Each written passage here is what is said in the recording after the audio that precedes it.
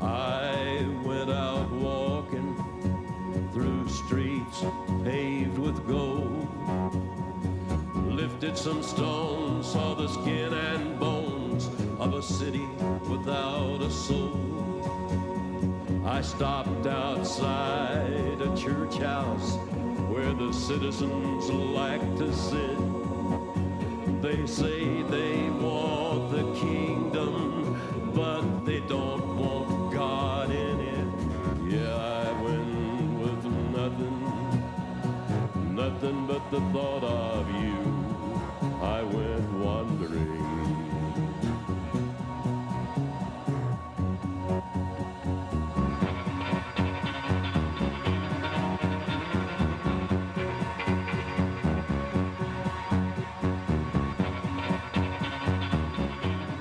From the Mecca of Mormonism, Salt Lake City, Utah, this is Heart of the Matter, and I'm your host, Sean McCraney, where Mormonism meets biblical Christianity face to face. Would you like to see past archive shows? Go to bornagainmormon.com. Learn more about our ministry, get the book, go to www.bornagainmormon.com. Every day we are seeing people's lives changed by the freedom offered through the Lord and Savior Jesus Christ. Now, many people ask us, why are you doing a show specifically about Mormonism? Why don't you pick on, or would you dare pick on, Judaism or Islam or Buddhism? And let me offer you two reasons. First, I was an active member of the LDS Church for 40 years. I know Mormonism. I was a returned missionary, married in the temple, youth leader, early morning seminary teacher, elders quorum president, stake high council, bishopric member, high priest. I know Mormonism well. My family is LDS. So that's the first reason. Secondly, Judaism, Islam, and or Buddhism doesn't claim to be Christian. I respect every group's right to believe what they want to believe. We're not religious despots here. We're not trying to force everybody to do things our way. But listen, Mormonism claims that God came to Joseph Smith in 1820 and told him that all Christian churches on earth were wrong and that all their creeds were an abomination to him. Add today that Mormon sends out missionaries to the doorsteps of people around the world, teaching them that they are the only true Christian church on the face of this earth. In other words, Mormonism thinks it has the right to say that they are right and all the rest of us are wrong. They maintain this, their scriptures teach this, their missionaries reinforce it. But finally, and perhaps most importantly, Mormonism is not supported biblically as a Christian faith. And we defend our right to defend God's word. A recent article by the editor of the Deseret News, which is a local statewide newspaper and e-publication owned by the LDS Church, equates the use of the term Mormonism or LDS by fundamentalist groups and the media outlets at large to identity theft. Says editor Joe Cannon, the LDS Church has the right and expectation that the use of these terms, Mormonism and LDS, will convey certain impressions to those who become aware of them. This is known in the business world as brand equity, end quote.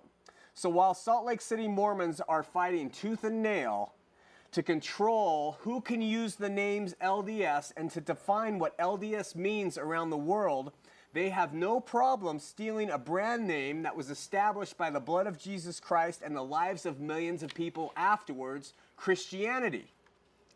How come they get to take their cake and eat it too?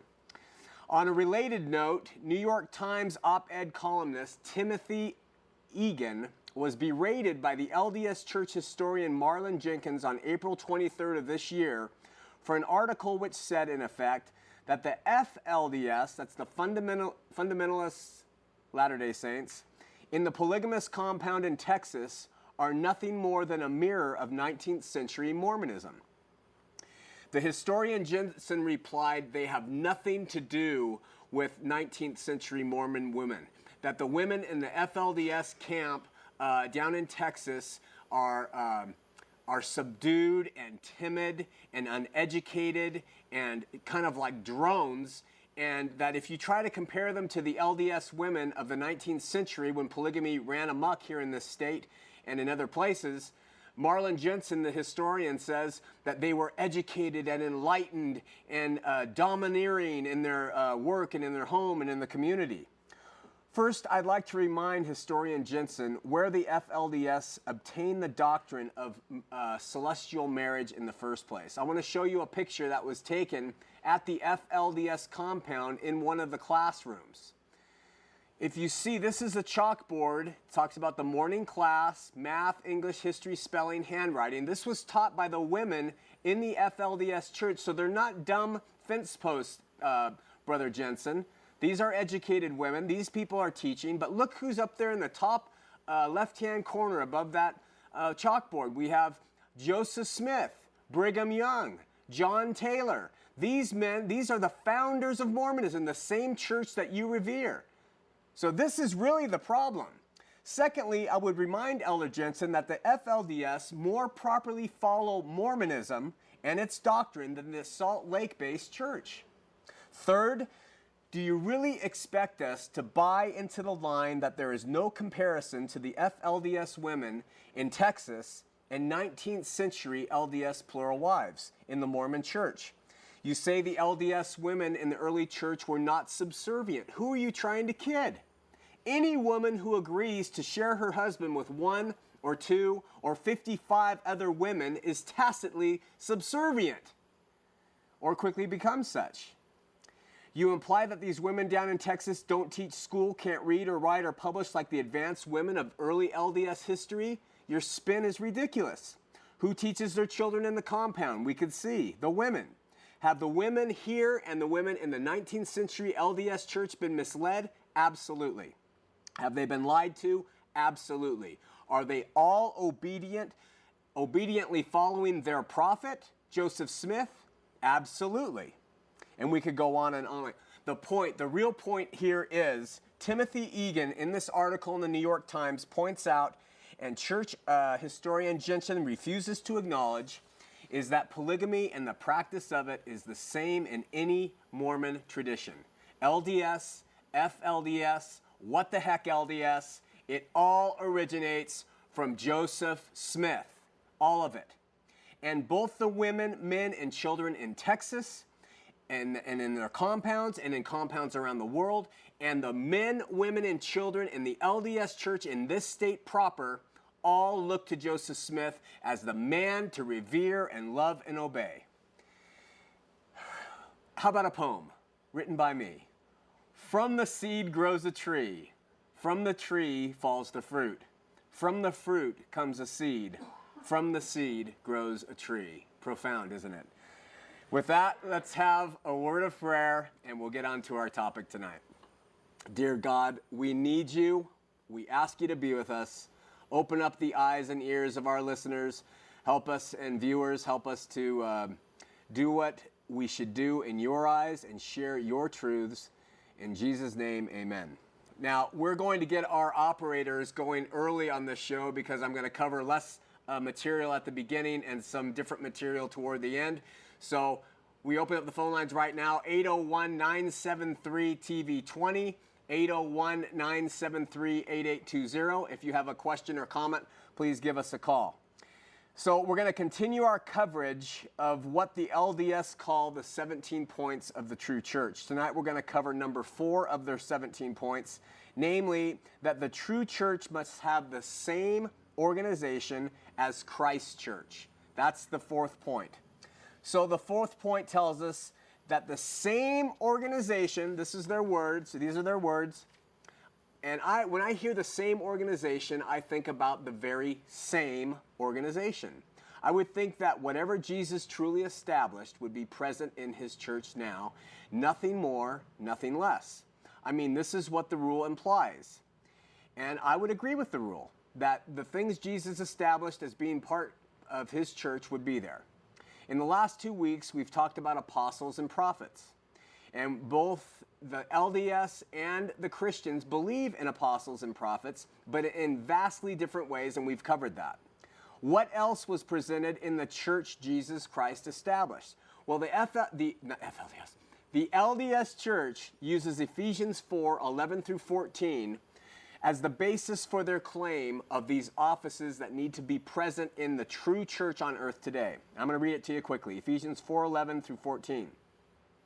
And he gave some apostles and some prophets and some evangelists and some pastors and teachers for the perfecting of the saints, for the work of the ministry, for the edifying of the body of Christ, till we all come in the unity of the faith and of the knowledge of the Son of God, and unto a perfect man, unto the measure of the stature of the fullness of Christ, that we henceforth be no more children, tossed to and fro, and carried about with every wind of doctrine by the sleight of men and cunning craftiness, whereby they lie in wait to deceive.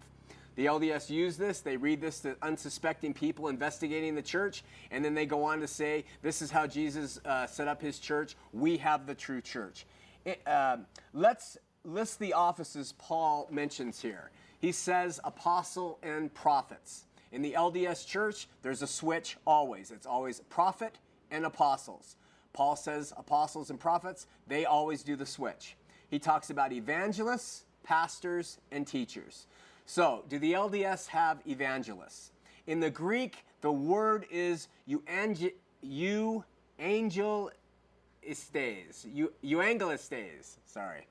which means preacher of the gospel. Do they have anyone called an evangelist? No, but they have missionaries. So they might say, they are our evangelists, we have them. Okay, well, we'll call it, okay, even. Do they have pastors?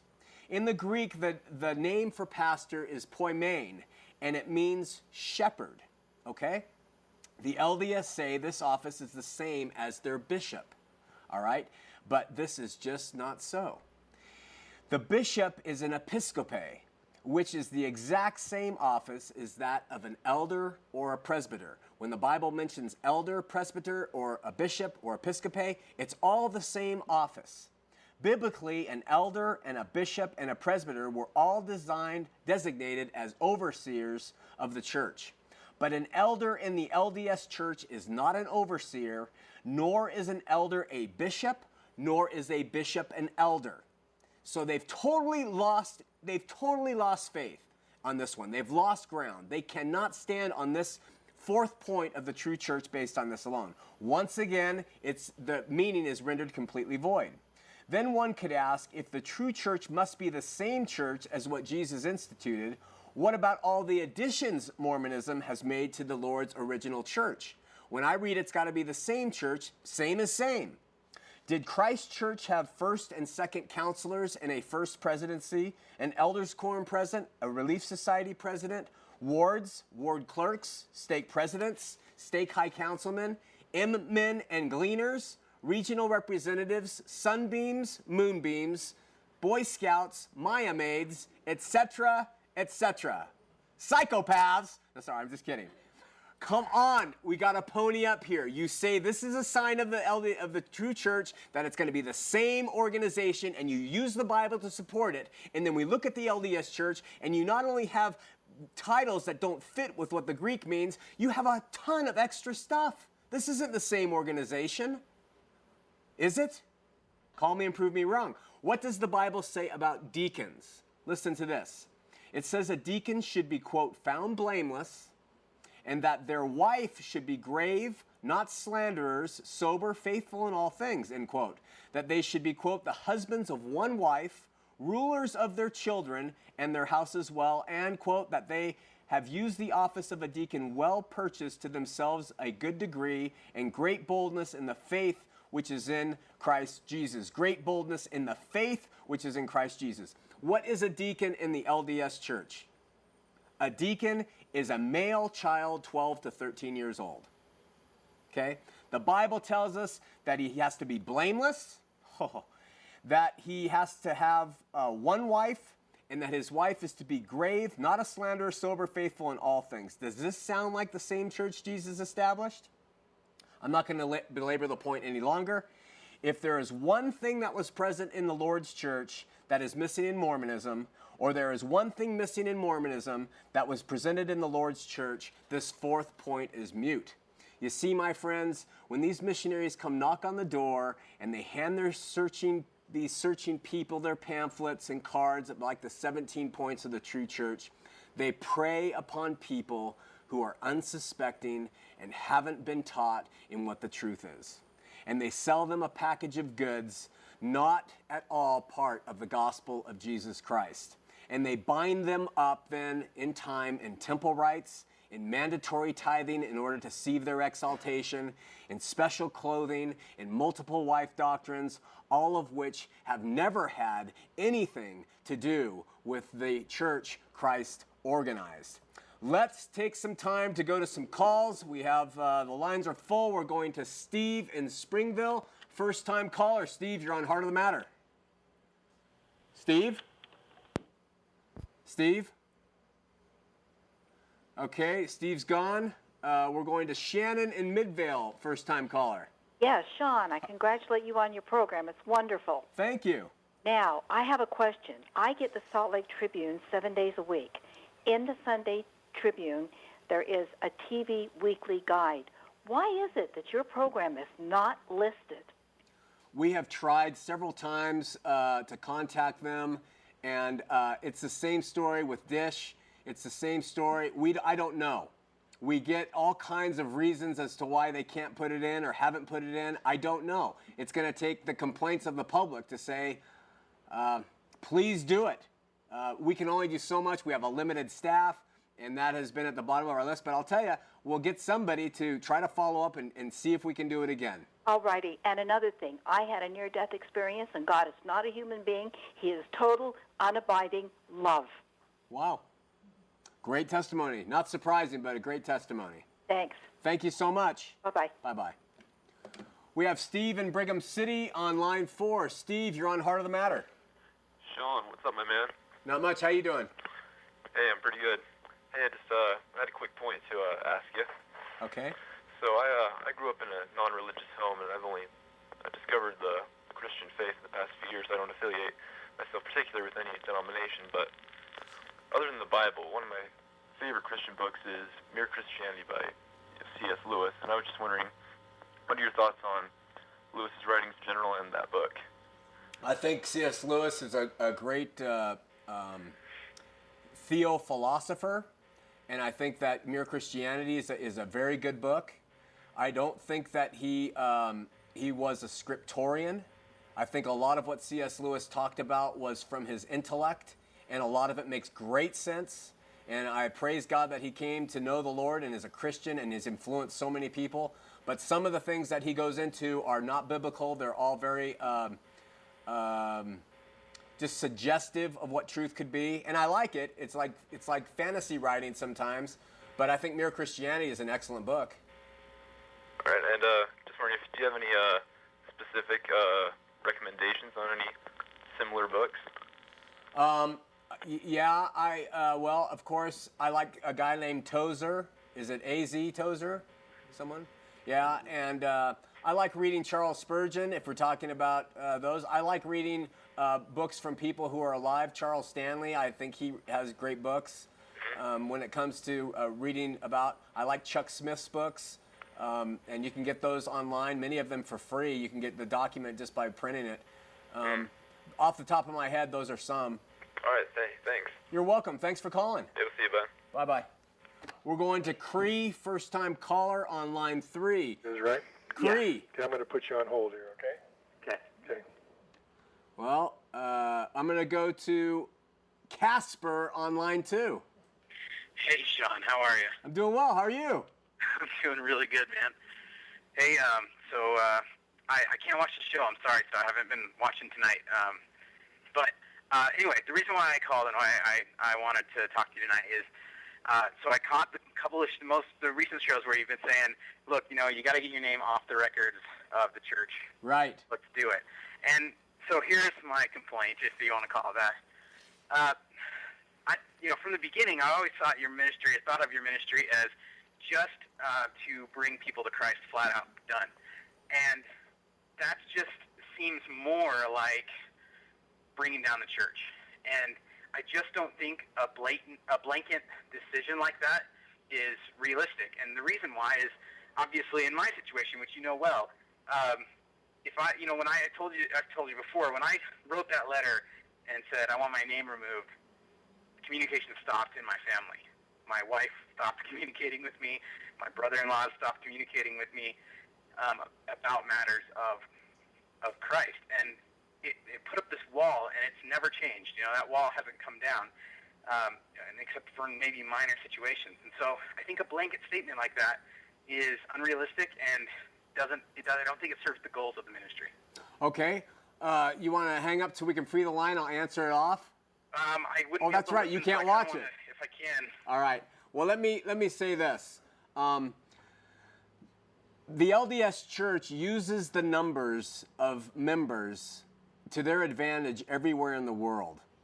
And I've had a change of heart, as I said on the show, of my stance on this. And it's because I see them abusing this, and numbers influence people. And when they see churches growing and they think these people know something that I don't. So if we can do anything to help some poor guy in Indonesia who hears that there's 13 million people and growing every day, and if we can have people say, the Mormon church is actually stagnant or is decreasing, I think it will help keep some people, and that's a sacrifice that we would make in a situation like yours. Secondly, I think that it sends a very clear message to the LDS church that we're not going to take this anymore, and I think that it's a step to help them within the church back and say, just like the Worldwide Church of God did with Herbert W. Armstrong, maybe we're doing something wrong. Maybe it's time. We've had enough people send us these dang letters. Maybe it's time that we actually make a stance and refute some of the things that Joseph Smith and Brigham Young taught and said. Now, John, the Worldwide Church of God didn't shut down or change their ways because of letters or people withdrawing from the church. They changed because of the moving of the Holy Spirit. That's why they changed, and the death of their leader. Actually, they changed because of reevaluation from the moving of the Holy Spirit. No, they changed because of Takeoch, and yes, the Holy Spirit moved him, but maybe, these guys are a corporate, and I don't think the Holy Spirit's really abiding in the church headquarters, so letters saying we abandoned ship might do it. Now, I realize it's a tactic, but you say, it's not feasible, it's not going to do anything. Well, let me tell you this. Because of YouTube, we get emails from Sweden, from New Zealand, from Australia, from England, from Korea. We get emails from all over the place, people who have a relative or are LDS or are thinking of being LDS who watch the show and they second guess their decisions from the past or what they were contemplating and doing. So, Andy, I'm sorry, but I've had a change of heart. I think I am also privy to the Holy Spirit. Our ministry is to lead people to Christ, but we do two things. We try to get the individual, but we also keep pressure on that big monolithic church over there and see if we can do something to cause them to think. Well, I think what you're getting from YouTube is showing that the pressure's there regardless of this particular aspect.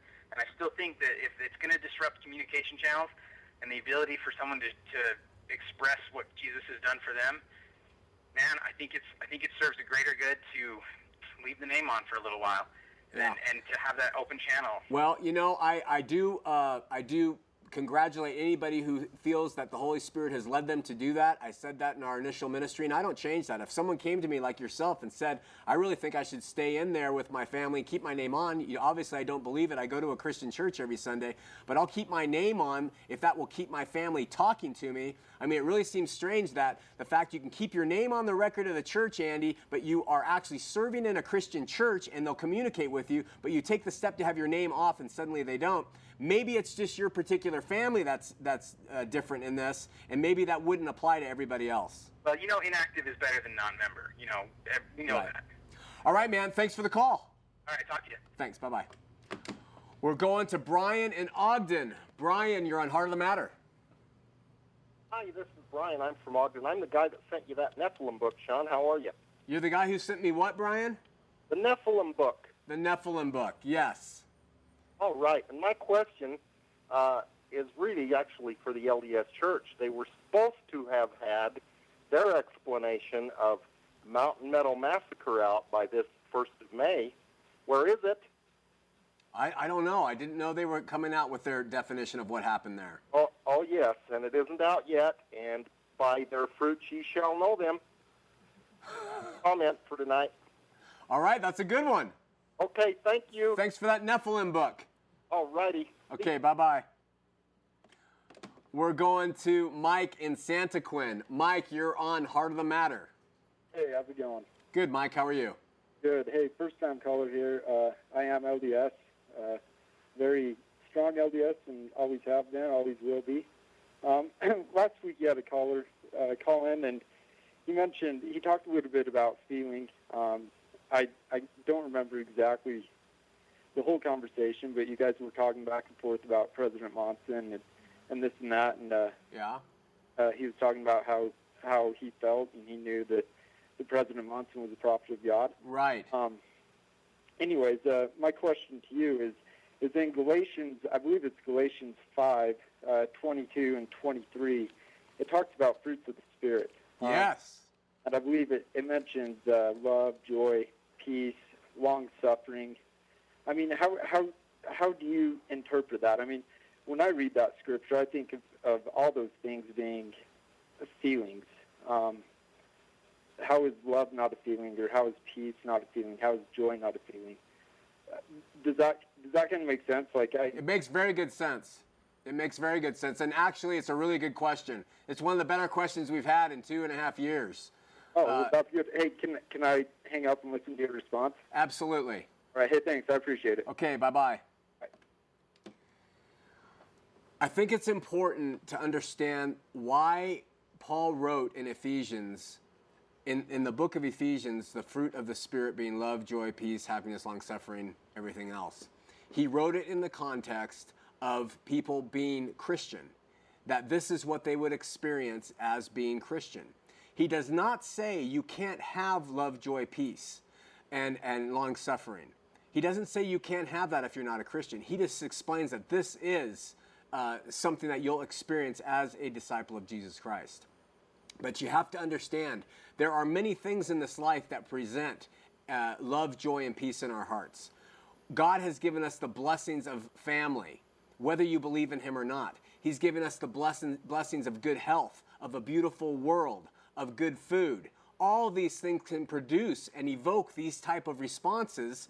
And the question is, what is it that causes the love, the joy, the peace, the long-suffering, the temperance, the patience within you? Now, LDS Church has a great focus on living right, on having good families, of being faithful husbands, faithful wives. They have a lot of programs for family. I have no problem with those things. I think they're great. But I do think Jesus takes a back seat to that. And I believe that their happiness, their love, their joy, their happiness is all founded on the things of family and the other teachings that predate or precede Jesus Christ. The Christian, on the other hand, has love, peace, joy, happiness when everything from this world, family, spouses, food, amusement parks, are taken from them and stripped from them. When a Latter-day Saint, and I've seen this, when they lose those things, they turn to Jesus, and then they understand the real root of true love, joy, peace, happiness, and the fruits of the Spirit. I hope that was a good explanation for you. One more thing. They call it Happy Valley. They call it Happy Valley because of the way they live. It is a way to be happy, but it is not joy. And this explanation is the joy in Christ that Paul is trying to teach people they can have, which does not waver. Latter-day Saints, love, joy, peace, and all that wavers greatly. That's why they're the highest users of Prozac in the nation per capita in this state. Okay? All right, so I hope that helped. Let's go to Cree and Provo. This is the second time. Cree, you're on Heart of the Matter. Hey, how you doing? I'm doing well. How are you? I'm doing good. Hey, I'm kind of just, I guess, studying like all of these religion type things, and I've had the missionaries to my house a couple times. Yeah. And I have, my main concern is I've met with quite a few different churches, and each of them, have the Bible, and, the Mormons have Book of Mormon and stuff like that, which I've, read a little bit. But my main problem is every single person that I go to has got a different interpretation of just, say, even just one scripture. Yeah. Which, kind of leads me to a huge concern as to where the LDS people come in and say that's the reasons for the prophets and apostles, to where, they have this certain type of interpretation from God that's directly revealed to the prophets. And sure. So, and I can understand where they get their theory of all these churches coming out. Yeah. And so that's my one question, as to where, how important that doctrine should be, as far as today is concerned. And my other one... Oh, wait. Hold the other one. Let me answer this one first, Cree. Okay. Okay? It's another great question. We're getting great questions tonight. Listen, the totalistic religionists, they call them cults. But you are going to find absolute certainty within the four walls of any church that could be deemed a cult. They tell you exactly how things are. They give you complete clarification on every single verse. They'll tell you what you're supposed to believe, how you're supposed to believe it, and how often you're supposed to believe it. I mean, it is laid out. That's the LDS Church. They say their prophets and apostles are the ones who tell you what this means. Now, I got to tell you, having been LDS, you will find variant opinions on the scriptures throughout within the LDS Church itself. So that is really not a true statement. But when the Holy Spirit came at the day of Pentecost, the Holy Spirit is what you're seeking for. And let me try to explain it this way. God works in everybody in different ways. He doesn't major in the minors of Scripture. If you, Cree, read a verse and it means something to you, and I read a verse, and the camera people here read verses, and we all have a different take, those are not deal breakers. God doesn't really seem to mind. He made us individually. Some of us are fat and thin. Some of us have great minds and some of us have smaller minds. Whatever it is, we are different, and He operates through us, through the Holy Spirit, in a different way. The church Jesus set up is very loosely knit. And it's beautiful because everybody has the right to grow up in the Holy Spirit with God and the Bible, and Him leading them the way He wants to do that. I'm not saying He's a relativist. His truths are truths. But you'll always find the totalist group saying, no, this is exactly what this means. And everybody says, oh yeah, sipi wah. And this is what this means, sipi, sipi, wah, wah. And we just keep doing that, and they all believe. But God does not work that way, and it's one of the beauties that there's diversity within the Christian churches. Here's one last thing on that point. They all agree, though, all of them, on who God is, how He's constructed, who Jesus was, what His birth was, what His resurrection was, what the Bible is. They all agree on that. And those are the essentials that God says, hey, I major in those things, and they all agree in those ways. Okay, next question. Oh, come on. Oh, okay, my last question. I thought you were going to hang up on me. No.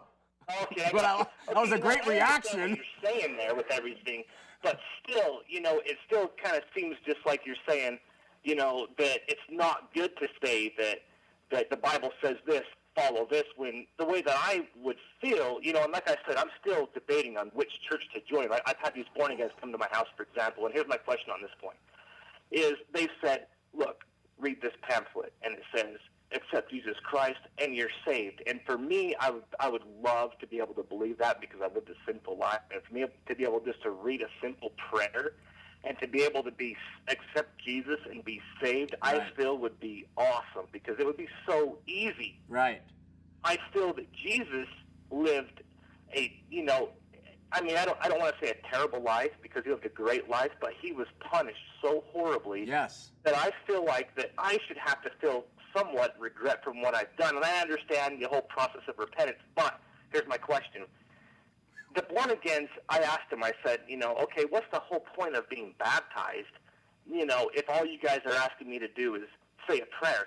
And they told me, well, baptism isn't, the main thing to get into heaven. It's the acceptance of Jesus Christ. And I said, well, then why did Jesus Christ get baptized when Him of all people is absolutely perfect?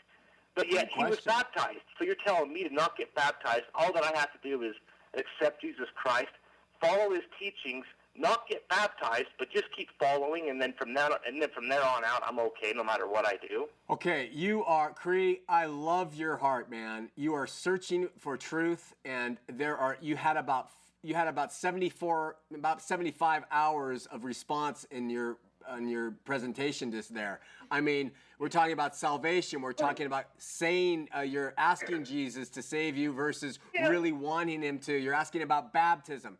Let me. Are you still there? Or are you talking to your dog?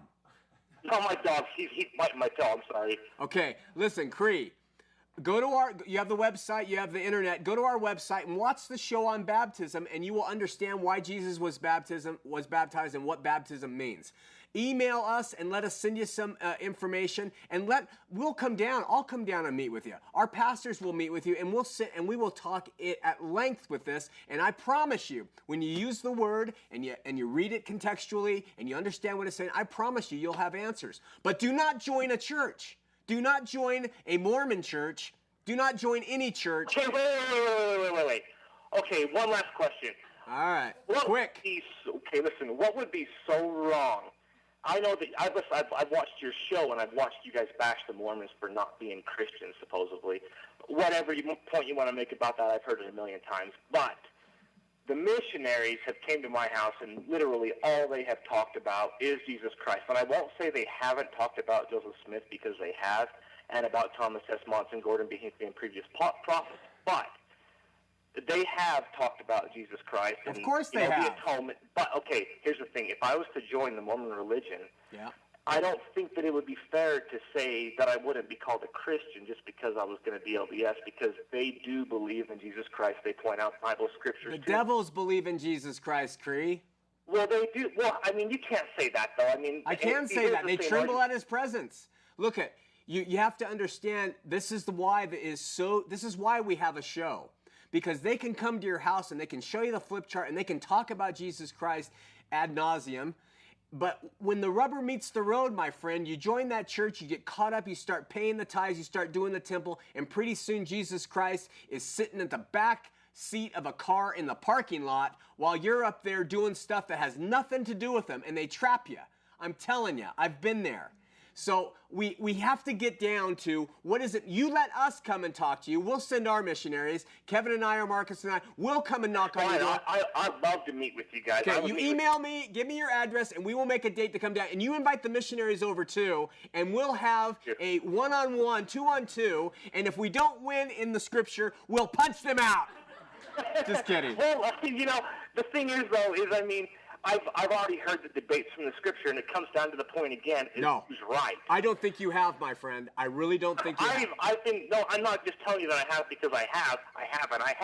I've heard plenty of debates in my life. Okay. Cree, it's been a great call. You said you'd email me, give me your address, we'll talk, and then we'll set that meeting up. Okay, we'll do it. All right, man. God bless. See you. Bye-bye. We're going to Andrew in Aberdeen, Washington. Andrew, you're on Heart of the Matter. Hey, Sean, this is Andrew. Hi, Andrew. Hey, I'm calling from Aberdeen, Washington. Yes, you are. Yeah, we've been longtime listeners, and we just wanted to call in and tell you how much we love your show. And now we watch it on streaming video, and we lived in Brigham City for about 7 years. So wow. We caught your show probably the last couple of years that we lived there, and we've just really enjoyed it, and just wanted to let you know how much we enjoy your ministry. And well, praise God, Andrew. I appreciate you tuning in and watching. Are you able to share it with your other Christian or LDS friends and neighbors out there? Yeah, I've actually, we're at a hospital here, and we have a couple surgeons that are Mormon, and I've kind of tried to tune them into it too, so they can watch it. So. Well, good. We really appreciate that. I look forward to meeting you sometime. All right. God bless you, my friend. You too. Thanks for calling. Yep. Bye-bye. We're going to Kayleen and Kearns, first-time caller. Kayleen, you're on Heart of the Matter. Hi, Sean. Hi, how are you? I'm fine. Thank you for what you do. I really appreciate it. Oh, thank you for watching. Listen, my mother died in September, and going through her things, I come upon two books. My mother was a Christian. Daddy was a Mormon. He was saved before he died. I have Brigham's Destroying Angel by Bill Hickman. Ooh, that's a good one. 1904. And I have Hell Upon Earth, the Mormon Hell Upon Earth. Polygamy, incest, and murder are taught and practiced as religion under the all-seeing eye. Is that the title? Yeah. Wow. I was wondering if you knew anything about the two, and if you did. what they're about. I think Destroying Angel is a biography on Porter Rockwell, I'm pretty sure. And, Okay. And he was a childhood friend of Joseph Smith. Joseph Smith promised him if he never cut his hair, he'd never lose his physical strength. Oh. And he is thought to have committed several murders for both Joseph and Brigham Young. That's why they call him the Destroying Angel. Oh, okay. And the other one, I have absolutely no idea. Who's the author? W. Jarman. It's Hell Upon Earth for U.S. Uncle Sam by W. Jarman, ESQ, KGL, and TCK. Knight of the Grand Legion of North America. Knights of the Grand Legion? Yes, and it was written in 1884. Wow, I don't know. We'll check that out. You might want to go to what's one of those book searches online. Check out. Just type that title in. Okay. Yeah. But good call. We'll check. When you find out, give us a call and tell us what you found. I sure will. God bless. God bless you. Bye-bye. Bye. We're going to Brandy on line 2. Brandy, you're on Heart of the Matter. Hi. Hi, Brandy. You know me. I do? Yeah. How? Hey, Sean, I just wanted to make a comment. Okay. I wanted to say that to the guy that called in about taking his name off the rolls, I just wanted to say, following Christ is a sacrifice. It always is. Yeah. And sometimes God puts us through these things because he wants our total devotion. Yeah. And, all the disciples did it. They all sacrificed for something. And sometimes when you take your name off the rolls or you leave something behind, you give that much more devotion to God than if you didn't. Brandy, I'm really glad you called and made that comment because it was needed. And that is part of it. We want to take the easy route and do all of our little tricks to keep people happy and keep families talking. But I have had a change of heart of it. I've repented from my previous decision to not take your name off, and I think it would be a great message to do it. So I really appreciate you calling. No problem. Thanks. Bye-bye. Bye. When the Titanic set off for sail into the icy waters, the captain, whose name was Smith, ironically, said that the ship was unsinkable. And after it struck the iceberg and all the elite classes on the upper decks came out, and he reassured them with his captains that there was no need to get on the lifeboats. Don't get on the lifeboat, it's okay. Stay on ship, it's safe, it's the safe place. So they had lifeboats getting loaded with just a couple people who didn't believe Smith and went out to safety there on that night. As the situation grew worse and worse, the band started playing Lead Kindly Light, a song about trusting Jesus and Jesus alone to take you through the mists of darkness. Lead Kindly Night amidst, I can't remember the words, I was going to try to recall it. Amidst encircling gloom, lead thou me on. The night is dark and I am far from home. Lead thou me on. And that's what the band sang. Now, as the people in steerage, the poor folk, the people who weren't accepted by the upper class, the people who were in the celestial kingdom, started trying to come up and get on those boats, those lifeboats. Then the situation started to get ugly, and they actually shot 10 of them so that the elite class could get on first. I have a saying that I think we should adopt, and we're going to push it. Abandon ship. Abandon ship now. Get on the lifeboat called Jesus Christ and get off this giant sinking Titanic because it's going to take you to places you don't want to go. Abandon ship. Write those letters.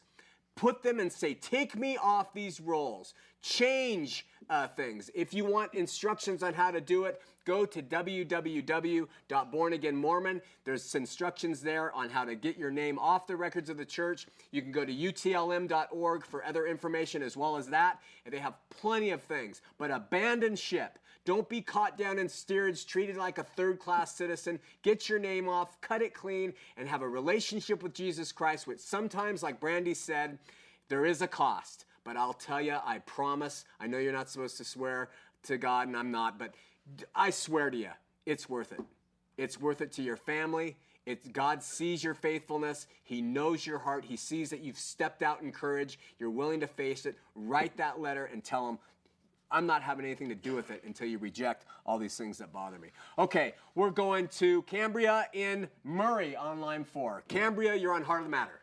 Hi, Sean. How are you? I'm doing well. How are you? Good. I'm excellent. Got a job finally, so praise God. Excellent. I had an encounter with a gentleman who was working in my home that I thought would be an interesting story, and I'll make it as short as possible because I have 3 observations. Okay, make it really short, Cambria. Okay. Basically, he's a novelist, of which the Mormon Church won't publish, nor will the Christian side of the fence publish. So he's therefore self-published. Reason why is because the Mormon Church has excommunicated him because of his passion for Jesus, of all things. His belief in the what goes around comes around, the love one another's.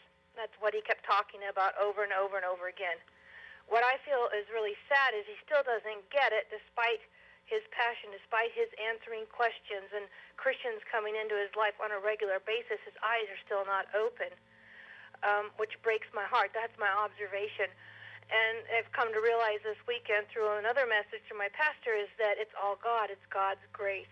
We have to just keep praying these people into the kingdom. Their eyes will open because I feel that they're the most dangerous kind of non-quote-unquote in-between believer that we have. They can do more damage for the Christian fellows because he's coming. He looks like the candle. He looks like light. Right. But he's speaking mistruth. Right. And the last thing I wanted to say was I thought was really sad is that the Christian publishers have never told him why. He just thinks he's hated, so he thinks all Christians hate him. Oh, that's unfortunate. So I would encourage all Christians to embrace all Mormons and love them to death. Love them into the kingdom. Great call, Cambria. Thank you so much. You're welcome. God Take bless. Bye-bye. Bye. Okay, we are going to Tony in West Valley City. Tony, you're on Heart of the Matter. Hey, Sean, how are you? I'm doing well. How are you? Great. I just had a little interesting story that I wanted to share with you. I thought this was quite, maybe not surprising. I work at a museum, and I have a colleague who used to work at the Museum of Church History and Art.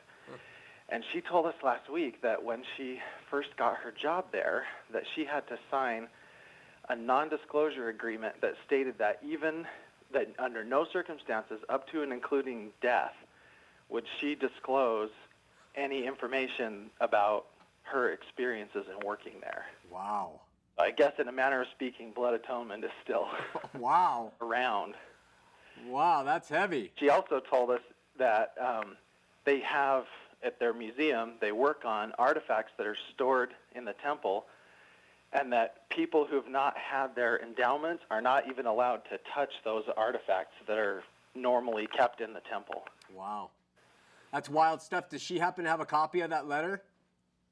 I didn't ask. I may be able to ask sometime, but... Well, if you happen to get it and you happen to find a fax and happen to know my number, I'd love to see it. I'll see what I can do. All right, my brother. Thanks so much. Hey, thanks. Okay, bye-bye. Listen, the other caller who's from Provo, he says that he has the missionaries over and they talk about Jesus Christ. Of course, they talk about Joseph Smith, the apostles, and everybody else. But they do talk about Jesus Christ. And then we had Cambria say that these are the most dangerous types because they come as angels of light. They're clean shaven and they're well scrubbed and they're well dressed and they present such good messages. And, you know, it would be really ridiculous, even though Satan does do this, to send us something that was really hideous and say, hey, this is truth. So he sends us really good packages. Now, some people resonate to hideous pictures, and so he sends them to them in pornography and things like that. But some people are try to be good at heart, and when they see such a good picture like this, they're really intrigued. And that is so deceptive. I have seen so many people who have rather broken lives, who have made some grave mistakes, who don't have money, who don't have nice clothes, who aren't well kept, who have the glory of Jesus just beaming from them. This is not to say that people who are Christian, who are well kept, are any lesser. In fact, often they are the cream of the crop. But I'm just saying we have a spectrum here, and it's all Jesus. Be careful of deceptors. I would agree with Cambria that it is one of the greatest deceptions ever. It looks, it smells, it talks, it walks, but it's not. Okay, let's go to Tim in Oklahoma City. Tim, you're on Heart of the Matter. Hi, Sean. This is Tim. Hi. You got my email. I don't know if you remember who I am, but I'm the guy who is going to have the missionaries over and try and preach to them. You told me to look into the history of the church. Okay. And I did, and I was kind of what really stuck out to me was the Mountain. I think it's the Mountain Meadows Massacre. Yeah. I was curious as to, since you have been a returned missionary and all that stuff, what was your, if anybody would bring that up to you, what was your response, or what would the missionary's response to me be? And then in turn, what should I respond to their responses? And I'll hang up so you can answer that. All right, Tim, thanks. Thank you. It's a great question. However, when I was on a mission, we didn't have the internet, and so the Mountain Meadows was not known except by a few scholarly, bookwormish type people who would read about Mormonism in greater depth. And then when someone would give us the question about, well, what about this Mountain Meadows massacre? Let me tell you, I can role play with you right now. Oh, we don't have the facts on that. We know it was a terrible tragedy. And we're so sorry for the people who lost their lives in that tragedy. But I want to tell you that Brigham Young had nothing to do with that. The Lord's church would never have anything to do with such violence. And the things you're hearing are lies, my friend. So trust your feelings of how you feel when you talk to me, and just let this go by you.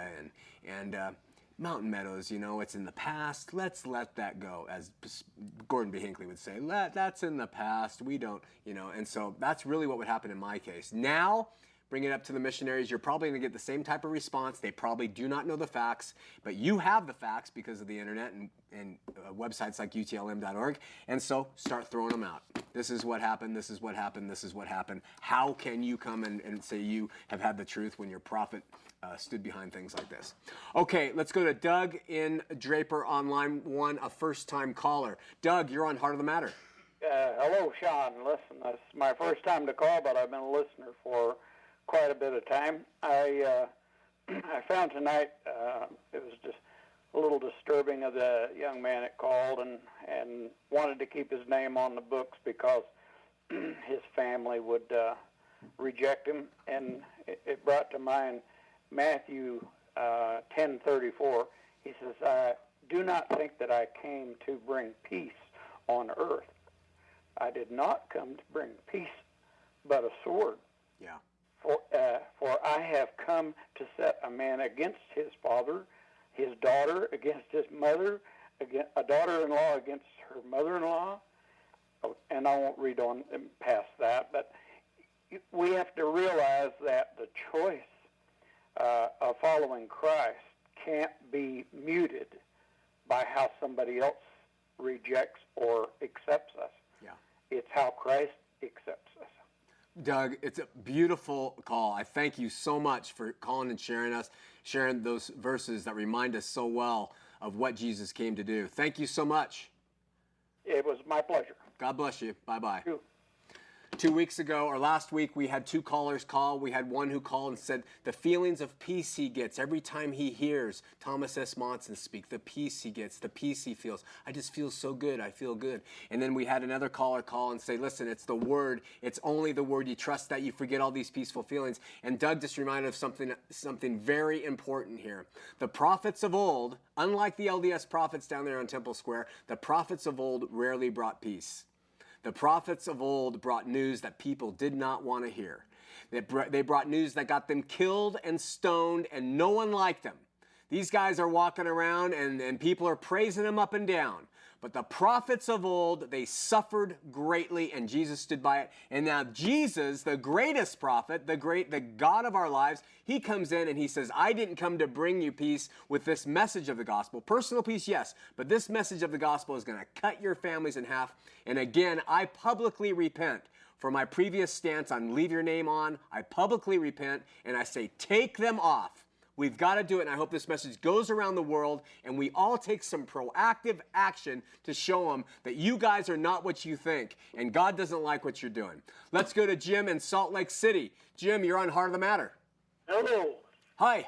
Hi, I just had I've been LDS for quite some time, and now I've actually been inactive for quite some time as well, but concerning that Meadows Massacre deal, I just want to make a question, and then I'll hang up and let you listen to I'll let you answer me. But as far as that's concerned, I believe, and as far as I understand, they had these LDS people that were commanded to do a certain thing, and so they go out there and they commit these crimes, as people say. Whether they were crimes or not, I don't know, but they killed these people in this war, because they were commanded to. Whether they were evil or not, who's to say? It's just as far as to say is the religion that you believe in was commanded to go out and do the same thing, and then they were, and you guys are, and to do the same thing as you guys is being criticized for what you did. It's the same thing. They just went out and did what they were commanded to do. They weren't necessarily evil people, so to say. They just went out and did what they were commanded to do. And I'll go ahead and listen to that answer. It's the same thing as if you were to do what you were commanded to do. Okay, thank you so much. I think if you were commanded to do something, if I'm a Christian and I'm commanded to do something by my pastor or by somebody, and it conflicts with the manual, I'm not going to do it. It's in conflict with what God has said. So there's the difference between what happened at Mountain Meadows and what happens in the life of a true Christian. And let me explain. Mountain Meadows, the LDS militia that was formed went down, and they personally told these people from Arkansas, who they believed was responsible for the death of Parley P. Pratt, who was killed in Arkansas because he stole a man's wife to become one of his wives, and the man went out and shot him dead. Someone started the rumor that these people from Arkansas had both been part of Hans Mill and part of this persecution of Parley P. Pratt. And so they formed this militia, and they kept them there, and they tried to starve them out and thirst them out. And then this is what the LDS did under their leadership, my friends. Now, you ask yourself as I tell you this story, Jesus Christ, is he in any of this? They went in and they told those people from Arkansas, the local Indians are attacking you. We're going to escort you out of here. Okay? We're your friends. And the people saw the Mormons coming. The people thought they were being attacked by Indians. They saw the Mormons coming. They praised God. They went and they trusted the Mormons, and a militiaman walked out with every male member and the women there and the children, and they went out, and at a certain point in time, they turned around and they shot and killed all of them. Jesus? We're going to Tim in Boise. Carol in Salt Lake City. Carol, you're on Heart of the Matter. I'm sorry, but you only have about 1 minute. Are you ready? Yeah. You're on the air. Okay. I just wanted to say the lady that called in earlier about your program not being in the Tribune, it is in the Tribune today on page E7. The Tribune does a little article, TV Tonight. And wow. It's in there every Tuesday. So you're on. Is my picture there? No, they didn't have enough room for the picture. All right. Hey, thank you so much for that, Carol. Really appreciate it. You're welcome. God bless you. God bless. The Lord loves you. If you don't have a personal relationship with him, it's not too late by any means. If you're LDS, we've always stood by this. We don't want to argue whether you should leave the church now or not. We're not asking you to leave the church if you're LDS. We're asking you to give Jesus a chance. And I'm asking you, as someone who was LDS, who has family who's LDS, to go to your room and say, God, I want a change of life. I want a change of heart. Show me you're real. Give me new life, Lord. Show me you're there and tell me what I'm to do with my religious experience that has left me so hollow and so void. I promise you that he will bring a new life to you, and he will give you new ears to hear, eyes to see, a heart to believe, and then he will walk you through what he wants you to do in this life. Next week, we continue on with the 17 points. We'll see you then on Heart of the Matter.